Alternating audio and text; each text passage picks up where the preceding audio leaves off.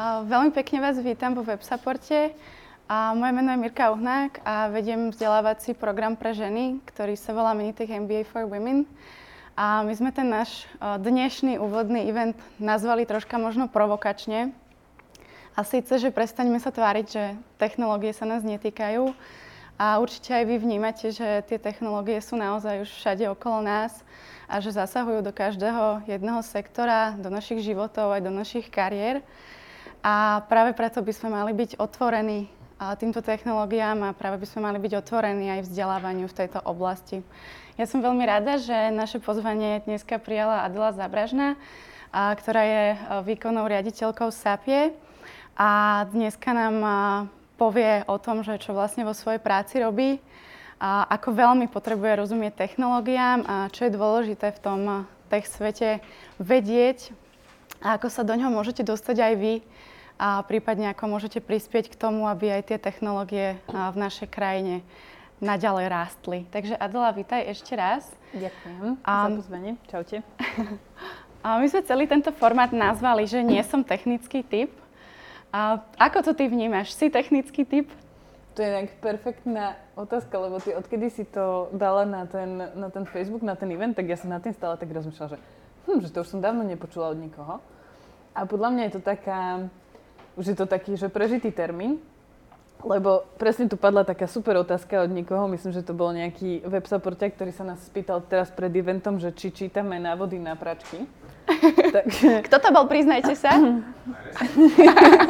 Takže, že nie, nečítame návody na pračky a asi by nám to bolo aj dosť zbytočné, lebo tie technológie aj v domácnosti, aj všetko, čo akože teraz máme okolo seba, či začneš počítačmi, pokračuješ televízorom až po auto, tak už sú proste tak komplexné a tak prepracované, že my ako obyčajní užívateľia už s nimi nič nevieme spraviť. Hej, že keď sa mi pokazí počítač, tak proste ja si ho neviem opraviť, aj keď som akokoľvek zručná, ja neviem, aj ťačka, alebo možno ani kóderi si ho nevedia úplne že opraviť sami.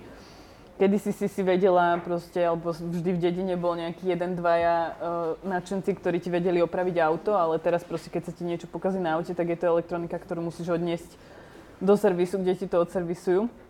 Takže už by som to tak zaramovala, že to už nie je, že sme technické typy, ale že si skôr taký, že technologický typ, že sa o to zaujímaš, že o tom čítaš, ale neznamená to, že si musíš vedieť všetko opraviť a všetko spraviť sama. Jasné, ale stretávaš sa stále možno s ľuďmi, ktorí vopred sa ospravedlnia, že nie sú technické typy predtým, než začnú niečo riešiť, alebo predtým, než vyhľadajú pomoc?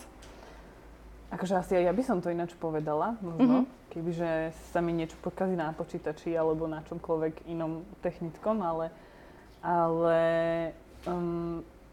fakt už si myslím, že už to není také, že sa nemusíme za to ospravedlňovať, lebo každý sme tak v niečom, máme nejaký svoj níž a máme nejaký svoju oblasť, v ktorej sa rozumieme a ktorá nás baví a v ktorej sa rozvíjame a nemusíme všetci rozumieť všetkému. Presne ako hovoríš. Čo je zaujímavé, že my sa práve u nás stretávame veľmi často s týmto výrokom a často prichádza práve zo strany žien, ktoré si neúplne dôverujú v tej oblasti technológií. Ako vnímaš trebárs to, že ešte niekde stále existuje ten mýtus, že ženy nie sú dostatočne geneticky vybavené alebo nemajú nejakú predispozíciu na to, aby boli technicky zručné alebo technologicky zručné?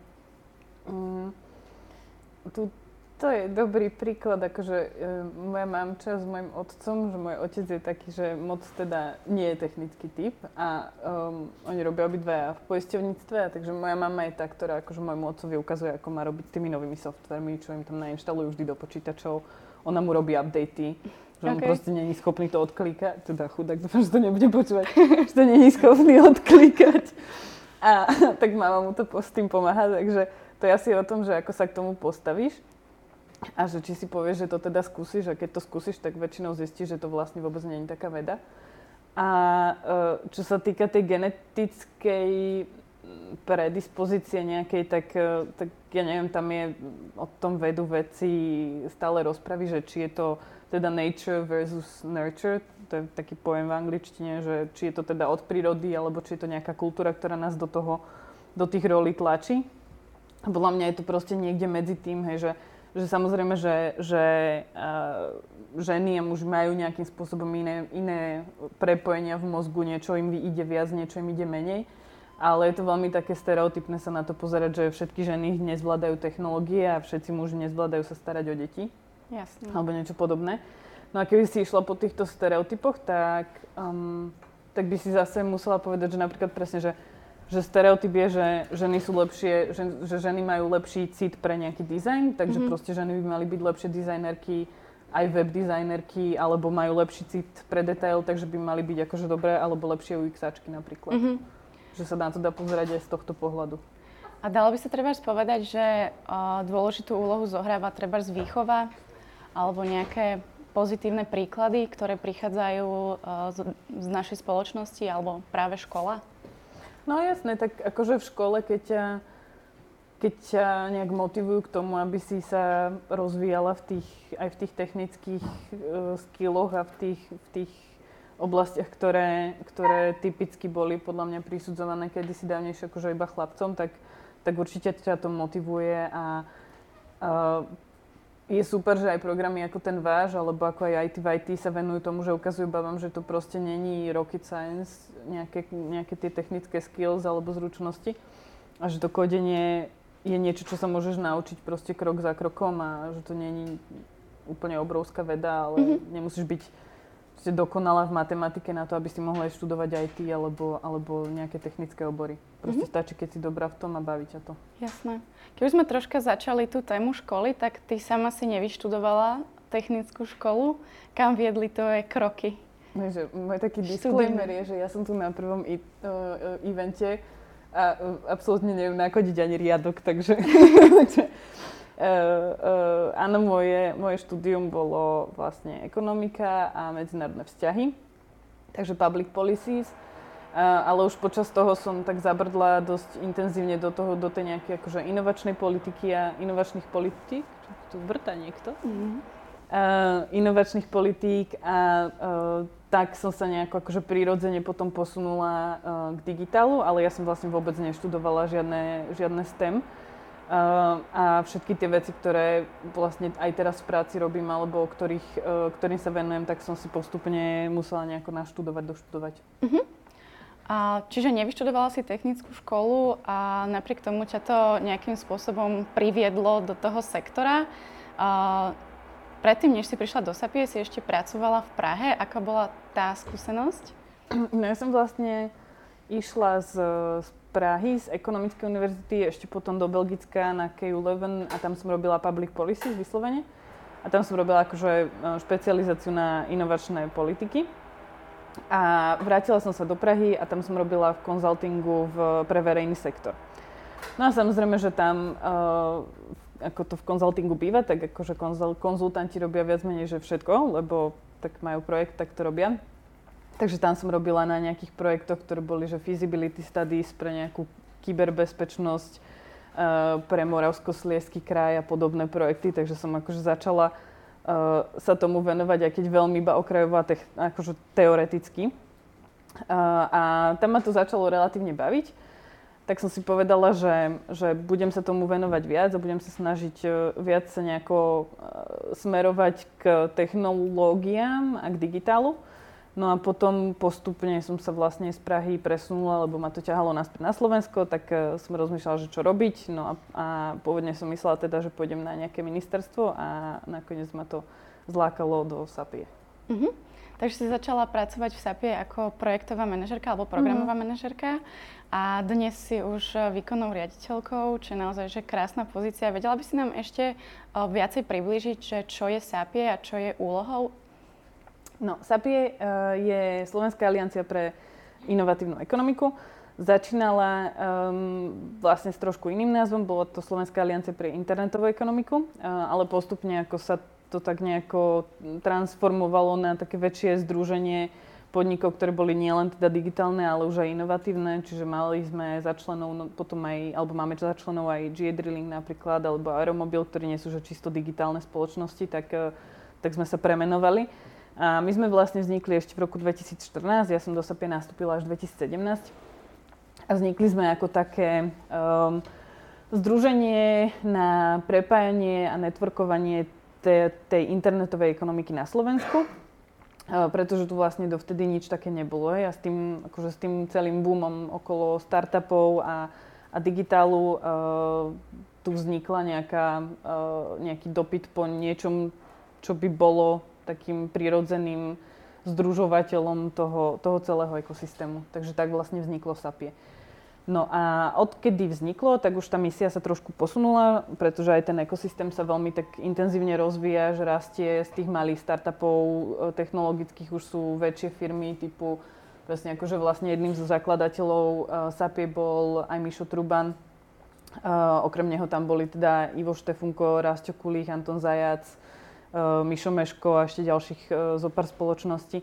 Čiže a inak teda mali sme až do roku 2017, že čisto chlapský board a teraz už máme na borde 2 baby z 5, takže aj tam je nejaký posun. Okay, čiže oni vlastne založili Sapie a to Sapie sa formovalo na nejakého takého zástupcu toho digitálneho a inovatívneho ekosystému na Slovensku.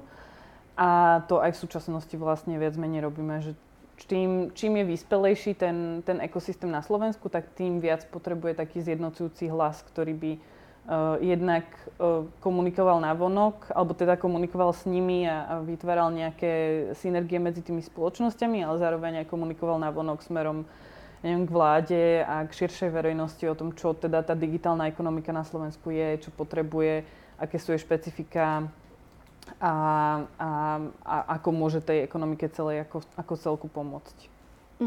A aká je tá tvoja rola? Čo konkrétne riešiš ty počas dňa? My sme sa spolu, keď sme volali, tak sme sa smiali na tom, že my máme také obidve také dobré role, že my sme vlastne všetko od účtovničky cez social media, analytičky, až po... Dneska som sťahovala z jedného kanclu do druhého, takže až po sťahovákov vyslovene.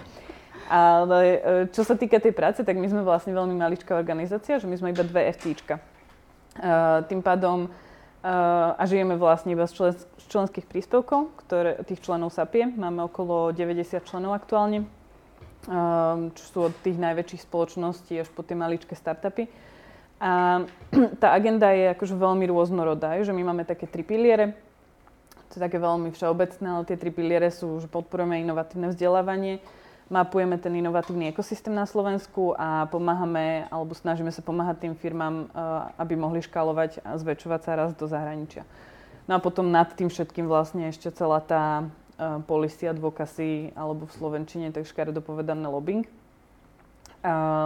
No a čo sú také tie konkrétne veci, ktoré robíme, tak napríklad v tej oblasti toho inovatívneho ekosystému, tak možno ste zaregistrovali, niekedy koncom minulého roka sme vydali takú mapku slovenského inovatívneho ekosystému, kde sme vlastne dali dokopy všetkých tých inovačných hráčov, ktorí robia niečo buď v oblasti vzdelávania, v oblasti inovácií, alebo supportu finančného, alebo nejakého networkového.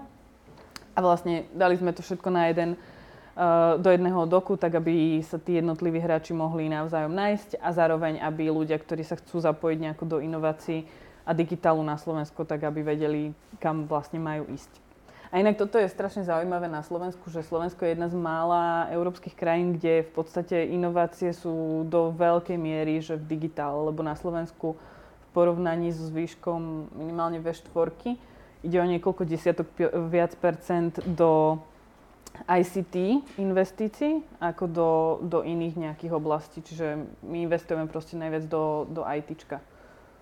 Čo je možno dané napríklad tým, že máme málo takých tých odborných pracovísk vo zvýšku vedeckých oblastí, ktoré sú viac náročné napríklad na kapitál. Že to ICT vlastne nie je tak náročné na kapitál, lebo na to, aby si začala startup alebo vyvíjala nejakú technológiu v oblasti IT, tak ti stačí proste dobrý počítač a kancel a pár ľudí a káva. Zatiaľ, čo keď chceš robiť nejaký biotech alebo niečo podobné, tak proste potrebuješ labáky a to vybavenie musí byť kvalitnejšie, takže Slovensko je akože taký hub skôr pre tie IT inovácie, IT investície. A ty teda denne prichádzaš do kontaktu s digitálnymi firmami alebo s najlepšími firmami, ktoré vôbec na Slovensku nielen v IT oblasti máme. A do akej miery by si ty mala byť tech savvy? No, ja som kedysi niekde čítala taký článok, že women in tech versus women around tech. Tak ja som taká tá, že women around tech, že ja sa snažím im rozumieť tým technológiám, ktoré vyvíjajú a všetkému tomu dianiu okolo. A musím veľmi veľa čítať a veľmi veľa si o tom študovať, lebo som to proste neštudovala a nemám tú technickú znalosť za tým. Ale je to extrémne dôležité, hlavne v tej oblasti tej legislatívnej tvorby, alebo tvorby legislatívy, tak tam je to akože kľúčové, keď chcete vlastne pochopiť dopad tej politiky alebo toho zákona, tak je akože absolútne kľúčové vlastne chápať, ako to môže ovplyvniť ten biznis. Vieš, že keď niektoré z tých opatrení, ktoré sú navrhnuté či už na národnej úrovni alebo na tej európskej, či už na tej európskej je to väčšinou, že tá európska nás ovplyvňuje viacej, pretože digitálna ekonomika sa skôr reguluje na európskej úrovni ako na tej našej národnej, tak je to veľmi podstatné vedieť, čo to spraví tomu európskemu technologickému sektoru, to konkrétne opatrenie. Takže hej, čítam, študujem veľa, snažím sa držať sa up to date vo všetkých možných technológiách, novinkách. Čiže možno je to skôr o tom, že byť otvorený tomu prijímaniu informácií a sledovať trendy, ktoré na tom trhu sú. Už si troška načrtla aj tú štátnu správu. Mám taký pocit, že je to troška taká tvoja srdcovka, že nielen sa venovať tým firmám, ktoré sú progresívne, ale orientovať sa aj práve na tú štátnu správu. A prečo by sme sa týmto vôbec mali zaoberať? Alebo do akej miery to ovplyvňuje tieto firmy? Môžeš byť kľudne aj konkrétna, nejaký príklad? Tak jeden taký príklad, ktorý určite všetci máte v živej pamäti, je GDPR. Tak to je taký že super príklad toho, že ako dokáže legislatíva ovplyvniť všetky firmy, nie len tie technologické alebo nie len tie IT, ale v podstate akože celý komplet trh. A prečo je to dôležité? Na Slovensku ešte tak nemáme úplne, podľa mňa, nie sme tak zžití s tou myšlienkou, že je dôležité sa s tým verejným sektorom baviť o tých témach. A hlavne v tej oblasti digitálu, pretože väčšina týchto firiem, aj tých našich členských firiem, všetky tie IT firmy od Sygiku cez Anasoft, WebSupport, vznikli v podstate, že navzdory štátu, nie spolu s ním. A snažia sa aj tak držať mimo ten verejný priestor. Hej, že nejako extrémne, skôr sa držia akože mimo politiku, nemajú pocit, že ten lobbying alebo to nejaké presadzovanie tých vlastných potrieb a vysvetľovanie tých vlastných špecifík je dôležité. Ale keď sa potom pozrieš napríklad na štatistiky svetových tých technologických gigantov, tých veľkých firiem, tak oni vydávajú veľké milióny dolarov ročne práve na lobbying. A nie je to preto, že by chceli, akože, ja neviem, že by tam bol nejaký monkey business a snažili sa niekoho zlomiť na svoju stranu, ale je to práve preto, že to vysvetľovanie a objasňovanie toho, aké dôležité je mať rozumnú a kvalitnú reguláciu, ktorá jednak akože chráni toho zákazníka pred tým zlyhaním toho trhu, ale zároveň neškodí tým firmám, tak to je extrémne dôležité. A toto je práve to, čo sa SAPI aj snaží robiť, aj čo je, ako si správne podotkla, takou mojou akože záľubou a vášňou, je práve ukazovať, že to nie je zlé, keď vysvetľujete svoje potreby a keď ich prekladáte a tlmočíte tomu verejnému sektoru. Aký priestor máte trebárs v rámci SAPI ovplyvňovať nejaké návrhy vlády? Môžete dávať nejaké vylepšenia alebo prichádzať s nejakými konkrétnymi riešeniami, ktoré potom sú uplatnené v praxi? Taký klasický je akože pripomienkovací proces pri zákonoch, tak to je taká akože už dlhé roky fungujúca procedúra, ktorá ale práve pri tých technológiách a regulácii technológií začína byť trošku menej funkčná, pretože tie technológie sa vyvíjajú rýchlo a tá legislatíva nie je schopná tak rýchlo reagovať, takže my sa snažíme aj akože komunikovať vlastne napriamo, stretávať sa s tými konkrétnymi ľuďmi, ktorí majú na starosti tú konkrétnu digitálnu agendu väčšinou. A baviť sa o tom, čo pripravujú, prípadne keď sú potom nejaké pracovné skupiny, hlavne lebo na Slovensku vlastne túto oblasť zastrešuje z veľkej väčšiny UPVI, čo je úrad podpredsedu vlády pre investície a informatizáciu, dúfam. Tak oni majú v podstate na starosti také strategické vedenie tej digitálnej agendy. A len tak akože pre predstavu, tak vlastne digitálna ekonomika na Slovensku má nejakých alebo tvorí cca 6% HDP. A to je vlastne 2-krát toľko ako kultúra, alebo 2-krát toľko ako poľnohospodárstvo. Mm-hmm. Ale tú digitálnu agendu majú na starosti, povedzme, že do 10 ľudí na tom úrade. Hej? Čiže, a ministerstvo kultúry má napríklad 200 ľudí. Čiže ten rozdiel v tom, aký dôraz je prikladaný aj v rámci Slovenska tej budúcnosti toho digitálu, je akože veľmi malý. A vedela by si odhadnúť, že kam to číslo bude smerovať?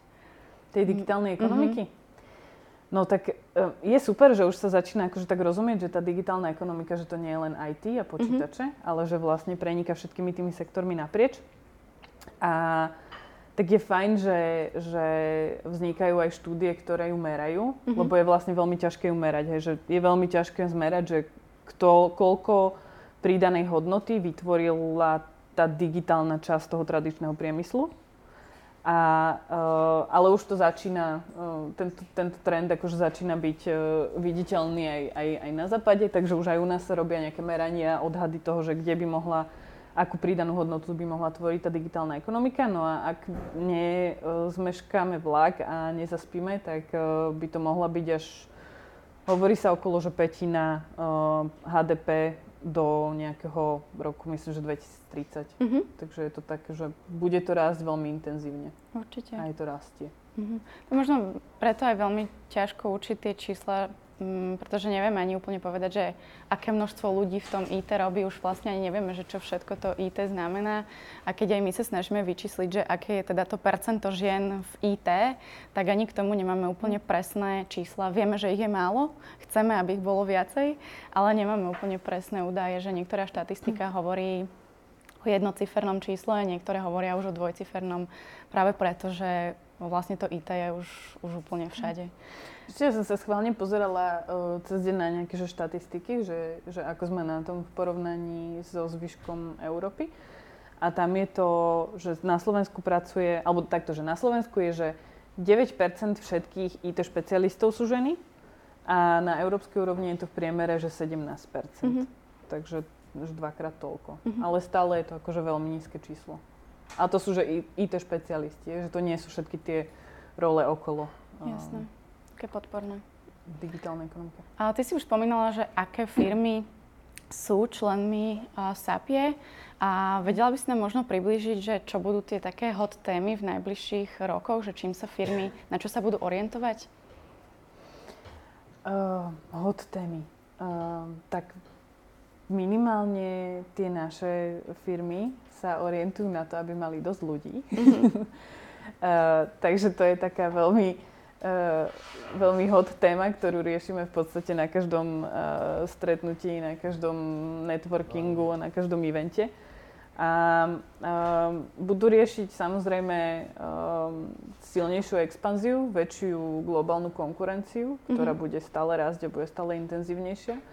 A ak sa pýtaš akože na konkrétne sektory, alebo teda na konkrétne nejaké technológie, tak si myslím, že aj je to aj vidieť samozrejme minimálne na objeme VC investmentu, tak to bude nejaká akože umelá inteligencia, strojové učenie, na ktoré tu na Slovensku teda akože sa snažíme nejako minimálne vytvoriť nejaké centrum excelentnosti alebo nejaké pracovisko kvalitné v rámci FITky, STUčky, kde Jožo Kováč s pani profesorkou Bielikovou teda rozbiehajú ten AI Lab. Takže dúfajme, že toto bude taká oblasť, ktorá v ktorej sa posunieme dopredu. Ty si už načetla tú tému toho ľudského kapitálu a ja som teraz zachytila informáciu, že na Slovensku už teraz chýba 10 000 IT špecialistov a že teda to číslo bude stále rásť a že naozaj veľký nedostatok ľudí, ktorí sú digitálne zruční. Vedela by si povedať možno, že aké sú tie zručnosti, ktoré firmy očakávajú od svojich ľudí? Tak okrem tých hard skillov, ktoré sú také akože jasné, že tam keď hľadajú kóderov, tak proste majú konkrétnu špecifikáciu, tak podľa mňa to budú, a s tým sa čím ďalej tým viac stretávame, že tie firmy budú hľadať hlavne tie kvalitné soft skilly. Že tie hard skilly vlastne tie firmy, aj keď ich nebudete vedieť, tak vás budú schopné ich naučiť. Akože samozrejme, že vás nenaučia kodovať za týždeň, ale vedia vám pomôcť sa doučiť to, čo potrebujete v rámci toho jobu. Ale v tých soft skilloch to bude hlavne také, že kritické myslenie, konštruktívny feedback, príjmanie, dávanie konštruktívneho feedbacku, komunikácia, tímovosť a to sú veci, ktoré sa teraz akože na školách práve celkom zásadne zanedbávajú, či už na základných, na stredných alebo aj na výškach. A tak to bude taká oblasť, ktorá podľa mňa pôjde do popredia. A my sme raz mali na jednom evente, teraz tomu sa ešte asi dostaneme, tak sme mali práve Táňu Váňo, ktorá je šéfka ABB v Čechách a na Slovensku. A ona povedala jednu takú super vec, že jej to jedno, že či máte nejaké super obrovské technické skilly, že čo je pre ňu dôležité je attitude. Ona má také heslo, že hire for attitude, train for skills. Takže keď máš soft skillový set, ktorý je kvalitný a máš ten attitude pozitívny a si motivovaná sa proste vzdelávať v rámci toho jobu, tak si myslím, že žiadna firma nepohrne takým človekom. Ale spomínala si sama, že na školách to troška zanedbávame.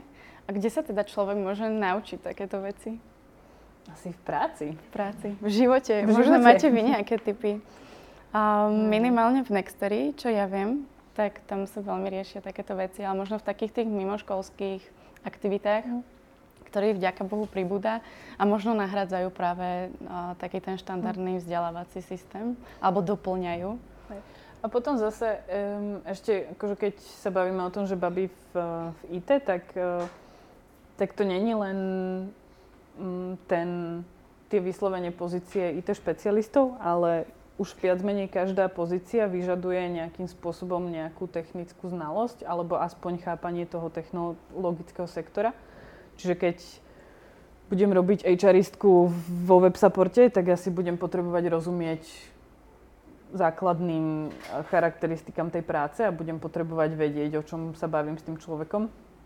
To isté social media experti, digital marketing, všetky tieto oblasti sú také oblasti, do ktorých podľa mňa, cez ktoré sa môžu tie ženy do toho IT dostať sa do toho žargónu minimálne a potom sa natrénovať povedzme na nejaké hard skilly, keď ich to baví a keď chcú ďalej sa v tom vzdelávať. Už sme troška načrtli to, že tých žien v tom technologickom sektore je málo. Ako to ty vnímaš? Aká je tá diverzita, povedzme, v členských firmách SAPie? Vnímaš nejaké možno šumy a že by privítali v tej svojej firme vyššie zastúpenie žien? Vieš čo, ja to vždy vidím na všetkých SAPie eventoch a všetkých SAPie grilovačkách a parties, kde ja ešte potom akože špeciálne 2-krát opisujem naše ženské členky, aby prišli, lebo keď je to potom také, že 40 ľudí, z toho 39 sú chlapi, tak je to dosť nepríjemná žúrka. Ale je to veľmi evidentné. Aj len keď sa akože pozrieš na objem VC fundingu, ktorý ide do female founders alebo female founded startupov, tak tamto percento je tiež úplne marginálne. To je proste nejakých, myslím, že 2-3% VC fundingu vyslovene ide do female founded startups. Čiže ten nepomer medzi množstvom mužov a žien v tom technologickom sektore samozrejme je. A teraz je otázka, že kde je koreň toho. Samozrejme o tom sa vedie milión debat, ale myslím si, že veľa founderov vlastne vôbec nie sú tech guys. Že tí chalani tiež, ktorí sú founderi, nevedia kódiť. Proste veľa ich založilo firmu a je proste CEO, ale nie je ten technologický a hľadá k sebe toho CTO. A takisto tie baby sa toho čím ďalej tým menej boja. A zakladajú firmy, ktoré sú technologické by nature, ale nájdu si k sebe proste CTO. Jasné.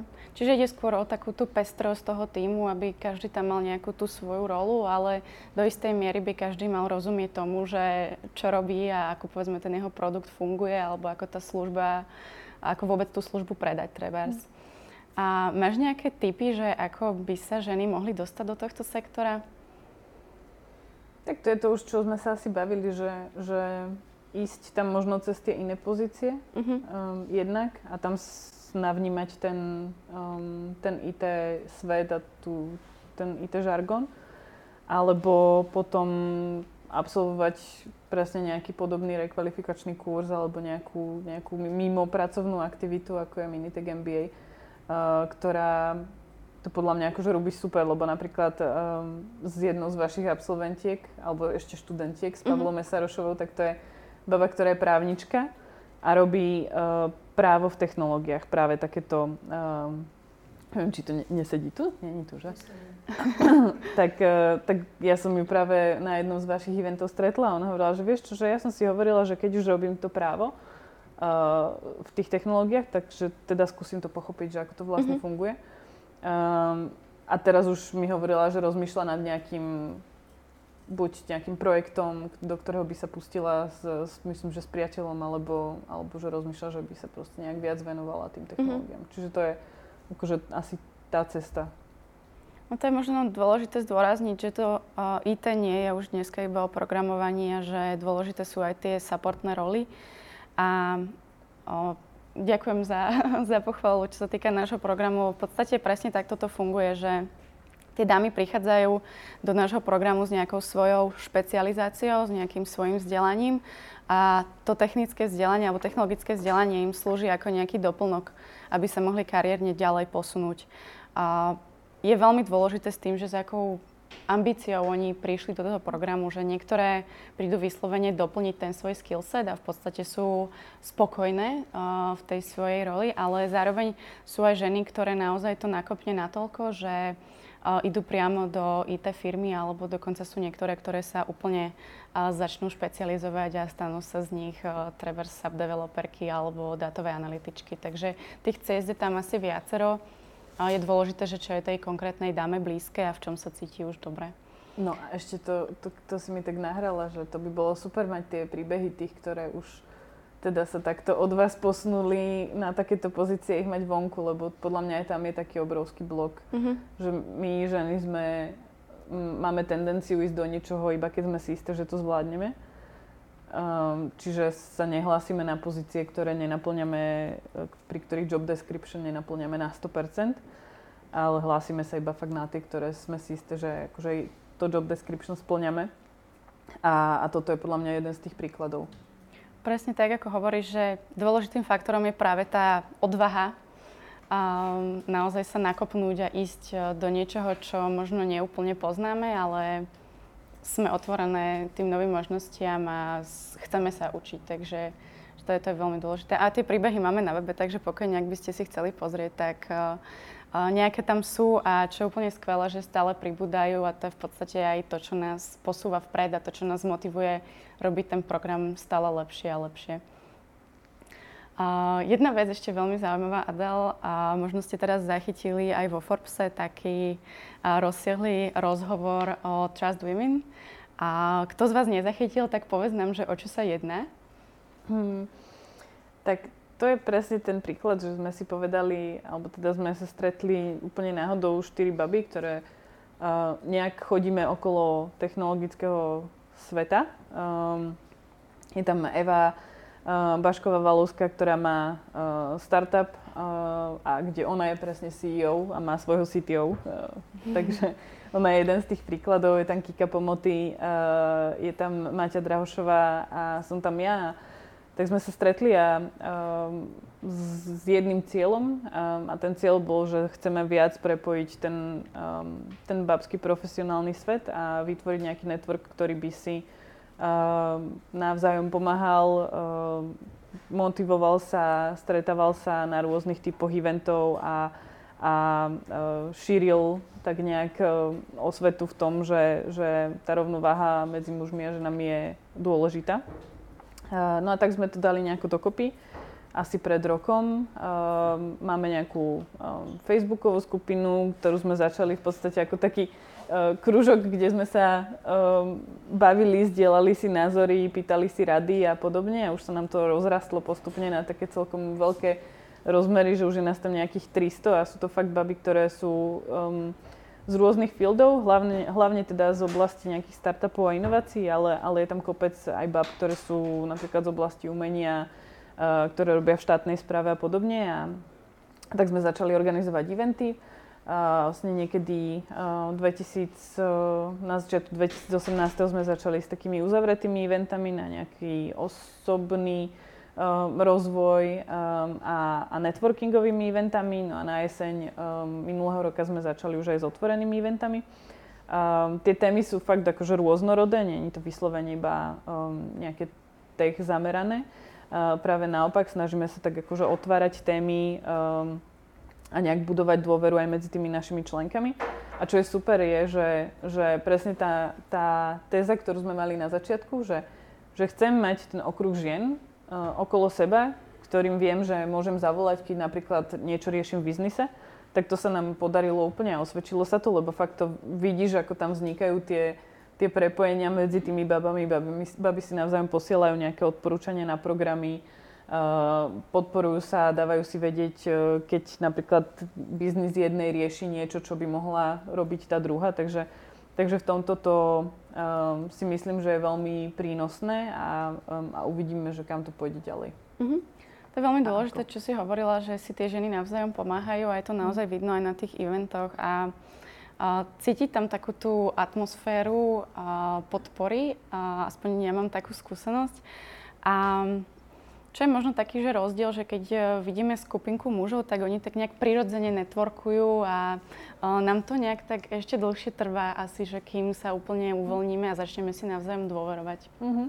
Ešte na toto, veď aj ty si bola na pár tých bookswapoch, že na to my sme si vymysleli taký mini formát, že bookswap, ktorý funguje na princípe, že prídete so svojou obľúbenou knižkou a teraz akože si tak porozprávame navzájom o tých knihách a prípadne si ich povymieňame, takže už u mňa doma sa nazbieralo asi 5 kníh, ktoré mi babi doniesli, že prosím ťa vráť ju hentej. Takže, sorry babi, donesem ich.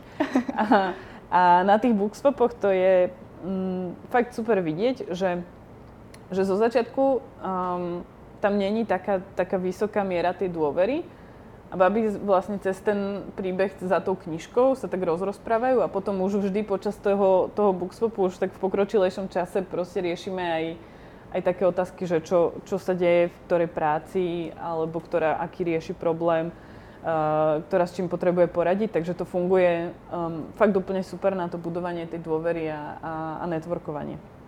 Ale hej, je to pravda, že tí muži to majú nejako tak v sebe viac, že networkujú a prepájajú sa a navzájom si volajú, keď potrebujú niečo v biznise. My to ešte tak nemáme, lebo ani tie baby v podstate nepoznáme tak dobre medzi sebou. Ale to je v podstate, na to je práve táto skupina. Ako veľmi je otvorená trebárs pre nové členky? Možno sú tu nejaké dámy, ktoré by sa radi zapojili do takejto aktivity? Je úplne otvorená. Inak vlastne dneska máme bookswap, Takže ak máte so sebou knižku, tak ešte tam môžeme potom zájsť po evente. A máme verejné eventy, napríklad budúci týždeň máme event Ženy v politike, lebo to je téma, ktorú tiež považujeme za super dôležitú, hlavne teraz, v tomto období. Takže máme event s Zuzanou Čaputovou, Simonou Petrík, Martinom Poliačikom, pani profesorkou Malovou a budeme sa baviť o tom, že aké sú špecifika zapojenia sa žien do politiky, prečo máme tak málo žien na Slovensku v politike a či tie ženy vlastne riešia v rámci tej politiky iné témy alebo aké iné pohľady prinášajú. Takže to je jeden z takých eventov. No a potom pridajte sa do našej facebookovej skupiny alebo sledujte facebookovú pageu alebo náš web a tam sú všetky info tiež dostupné. Spomínala si trebárs toho Martina Poliačika. Znamená to teda, že tie Trust Women eventy nie sú iba pre ženy, ale že chcete byť otvorení aj tým mužom. Tak akú úlohu trebárs tam môžu zohrávať muži, alebo ako sa môžu zapojiť? Sú aj pre mužov, tie verejné samozrejme. Napríklad na našej vianočnej party sme mali jedného muža, ktorý nám potom losoval tombolu, takže sme ho využili ako klasickú hostesku. Okay. Zhostil sa tej úlohy veľmi zodpovedne, musím povedať. Takže tie otvorené eventy sú normálne samozrejme dostupné aj pre chlapov. Oni sa vždy tak boja, že či teda akože tam môžu prísť a čo ich tam čaká. A zatiaľ sa teda aj vracajú na tie otvorené eventy, takže ich tam nikto nepokúsal ani nič nespravil. A je to presne o tom, že my sme chceli vlastne vytvoriť, alebo začínali sme s tým uzavretejším konceptom práve kvôli tomu, že sme chceli najskôr vybudovať taký tú dôveru medzi tými dievčatami vnútri a postupne sme začali tie eventy otvárať a prizývať širšie publikum. Takže áno, chlapi sú zapojení a chlapi chceme, aby boli zapojení. Ja vás určite iba pozývam do tejto skupiny. Je to naozaj že super vidieť toľko žien pokope, ktoré si idú pomáhať a sú odhodlané si byť navzájom oporou. A čo je ešte veľmi super, čo mám veľmi rada a čo sa oplatí sledovať, je váš newsletter, ktorý úplne že zbožňujem, lebo to je v podstate niečo, čo ma vždycky úplne rozveselí. V podstate je to síce o digitálnej ekonomike, je to o trendoch, ale zároveň je tam kus humoru a nejakého nadhľadu. A tie vychádzajú práve od teba však. Áno, to je taká moja aktivitka, alebo teda moja, no, to je taká aktivitka Sapie, ktorú sme si vymysleli na takú popularizáciu tej témy celej digitálnej ekonomiky na Slovensku, lebo ona je to taká veľmi okrajová téma a nie príliš veľa médií sa jej venuje, aj sa jej vlastne veľmi veľa médií bojí, pretože majú taký rešpekt pred tými technológiami a boja sa, že by tomu nerozumeli a že pokrývať to je vlastne niečo, čo tých ľudí aj tak až tak nezaujíma. Takže sme si hovorili, že ako by sme to spravili nejakou takou zaujímavou, vtipnou formou. Takže sme minulý rok nejako v lete začali vydávať taký newsletter, ktorý chodí raz mesačne a je to také 10-minútové max čítanie o tých novinkách v oblasti digitálu. A snažím sa tam vždy dávať jednu nejakú kľúčovú tému, ktorá je taká polovážna, polovtipná a potom sa tam vlastne dočítate veľa o nejakých reportoch, ktoré vychádzajú v oblasti digitálnej ekonomiky, o legislatíve, ktorá sa rieši v oblasti digitálnej ekonomiky a ešte sa tam snažíme pridávať nejaké osobnosti, ktoré sa oplatí sledovať. Čože napríklad inak jedna z tých tém, ktorú sme sa aj dneska bavili, že tie technické alebo technologické znalosti alebo minimálne to porozumenie tomu sektoru už momentálne je potrebné extrémne aj v takých oblastiach, v ktorých to kedysi fakt nebolo treba, typu v diplomácii. Takže teraz najnovšie, najlukratívnejšie posty sú, že technologický diplomat. Že to majú napríklad v Dánsku, majú technologického diplomata, čože typek, čo bol kariérny diplomat. Akurát sa potom preklopil do tejto role a jeho úloha je vlastne tak, ako diplomati bežne komunikujú a vyjednávajú medzi štátmi, tak on vlastne vyjednáva s technologickými gigantami, s tými firmami, ktoré sú už v podstate svojim obratom. Teraz, keď sa pozriete, že ten rebríček, ako je, že najväčšie krajiny, čo sa týka HDP, tak už keď tam zahrniete aj tých technologických gigantov firmy typu Apple, Google, tak sa proste vyrovnávajú v HDP niekde, myslím, že Apple je na nejakom 50. mieste v porovnaní s krajinami, čiže Apple má obrat ako HDP Portugalska. Aj so Slovenskom, myslím, že tam nejaké porovnanie niekde som videla, ale už si nepamätám, čo to bola za firma. Dáš do nového newsletteru. Dám do nového newsletteru. Áno, takže subscribe je, myslím, že buď na našom Facebooku Sapie, alebo na našom webe. A Sapie.sk. To, čo si spomínala, a znova zdôrazňujem, akože ten presah toho IT do každej oblasti, my to vnímame aj v tom našom programe, že v podstate on bol pôvodne vytvorený pre ženy z biznisu a mysleli sme si, že práve tie manažérky budú akoby gro našich účastníčok, ale čo sa nám v poslednej dobe ukazuje, že začínajú sa hlásiť ženy, ktoré pracujú v oblasti práva a v poslednej dobe trebárs, že dámy, ktoré vyštudovali chemickú školu a už sú aj z toho priemyslu, takže v podstate tá skupina ľudí je stále pestrejšia a potom vnímame aj oveľa väčší význam v tom, aby si navzájom vymieniali informácie a obohatili sa aj o tie skúsenosti z ich pracovného prostredia. Dobre, super. Máme možno nejakú otázočku z publika? Pokojne sa spýtajte na čokoľvek, čo vás zaujíma z oblasti IT, digitalizácie, Sapie, Adela, program Minitech MBA. Nech sa páči. Startupy, ktoré majú tie ženy vo vedení, že ktoré to sú. Zase niečo zaujímavé, o čom nevieme. Tie slovenské? No tak minimálne co-founderka je v IRIME. Je Andrea Zahorancová. Oni sú vlastne s Maťom brat a sestra. Potom Maja Virčiková, ktorá robí Matsuko. To je vlastne, teraz, aby som to nepoplietla, ale myslím, že to je VR. Virtuálna realita. A ona zároveň pôsobí na Tuke v Košiciach. Takže tá je co-founderka tiež. Potom je Luisa Bubanová, ktorá myslím, že má už druhý alebo tretí projekt svoj. Ten posledný sa volá, myslím, You First. Takže tá je ďalšia founderka ženská. Potom Eva Bašková-Valovská, ktorú som spomínala, tá má vlastne startup, ktorý sa volá Event Advisor, čo už má byť taký ratingový systém pre svetové konferencie. Tá teraz ide na takú stáž cez Slovak Business Agency do Ameriky, takže to je tiež taký akože budúci, dúfajme, že úspešný slovenský startup. Ako som takého zabudla, určite by som ich vylovila viac, a teraz mi tak nenapadá, ale hovorím, akože je ich fakt, že na prstoch 2 rúk by som ich asi spočítala, no. Ďalší newsletter. Zamyslím sa ešte nad ďalšími babami. Ale veľmi dobrá otázka, pretože mám taký pocit, že pre nás ženy je veľmi dôležité, aby sme mali nejaké vzory a aby sme ich mali nielen zo zahraničia. A myslím si, že nás veľmi motivuje, ak vidíme, že aj slovenské ženy sú founderky alebo co-founderky startupov. Veď aj Lucia Šicková vlastne spolu založila Pixel, pre Boha. Tak.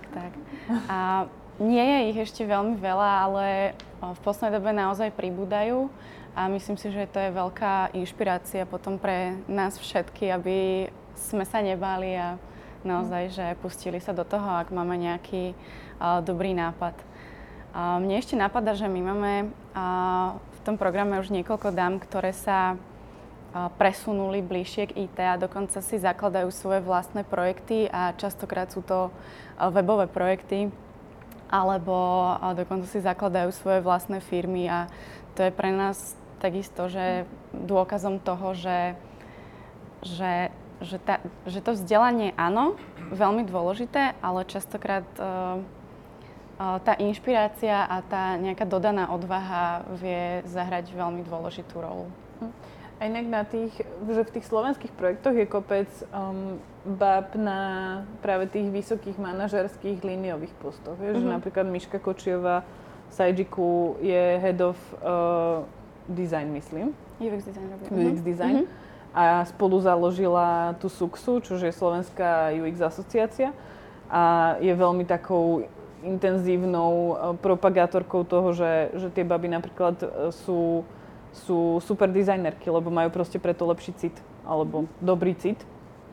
A takýchto báb by sme určite vedeli nájsť kopec. Maťa Drahošová tiež, to isté vlastne v Xworkse.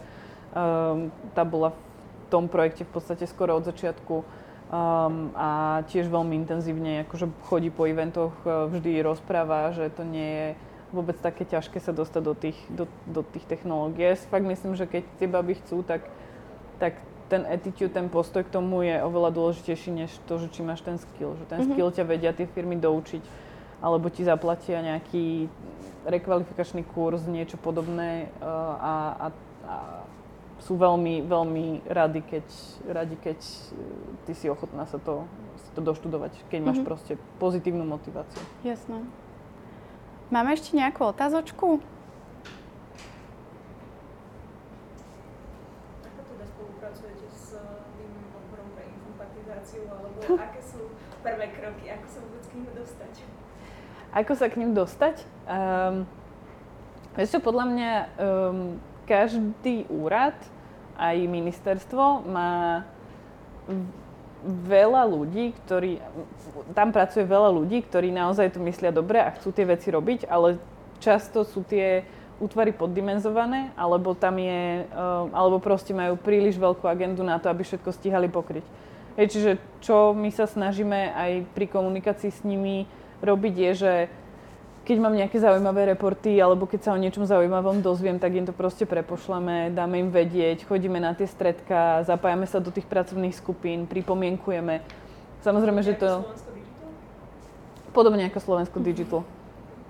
A tak u nás je to... Slovensko Digital je trošku iný typ organizácie, že oni sú vlastne watchdog.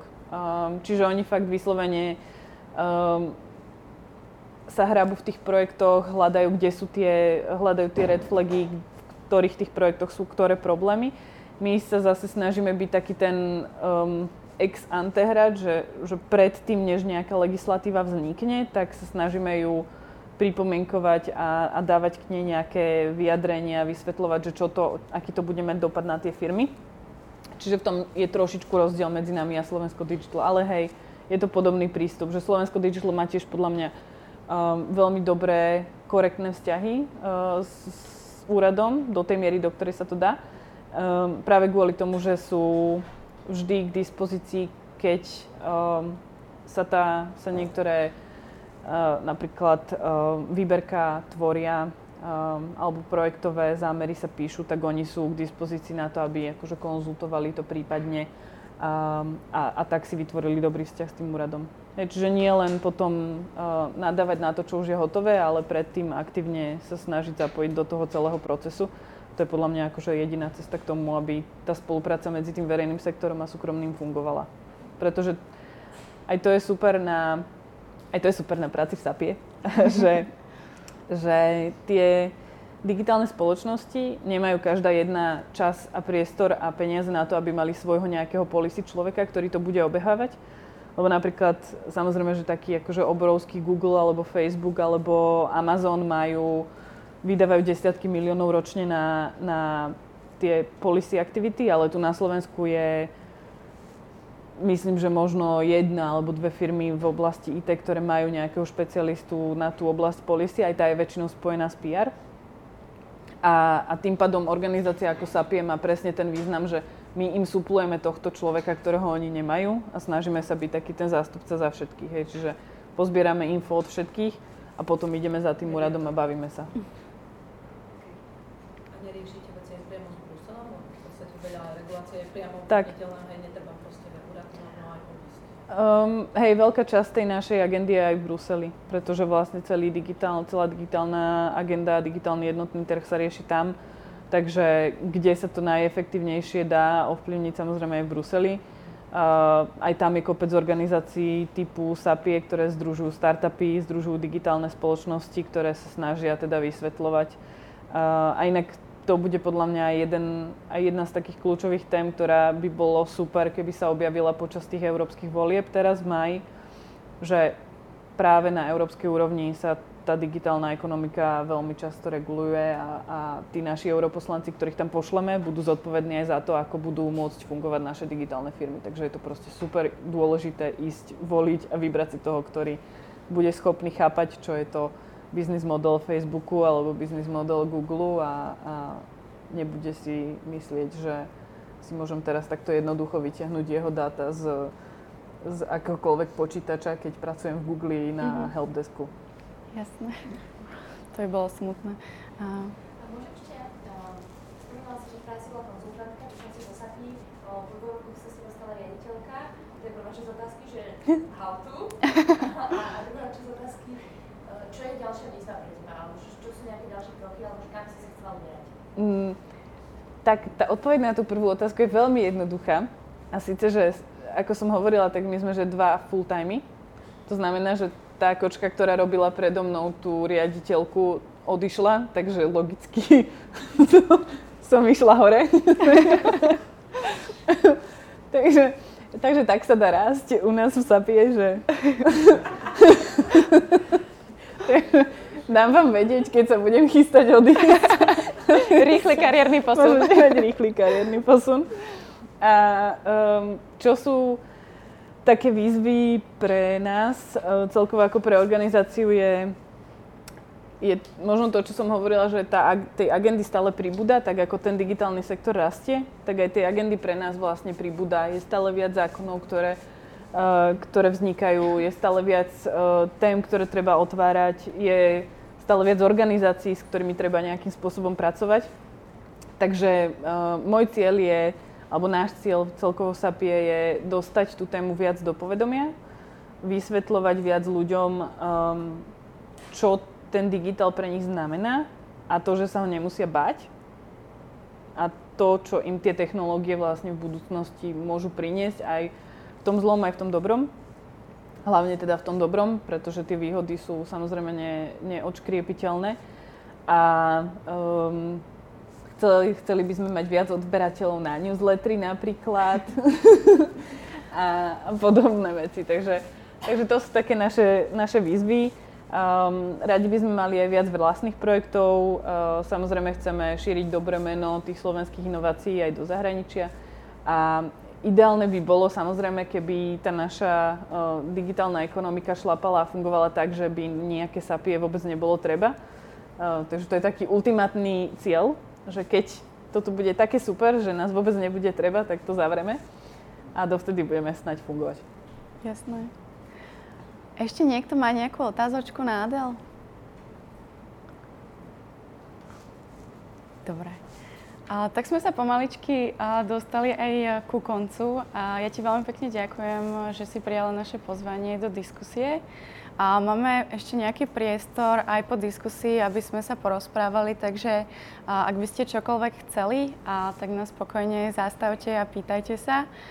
A samozrejme uvidíme sa zasa približne o mesiac a verím, že prídete aj na ďalšiu diskusiu.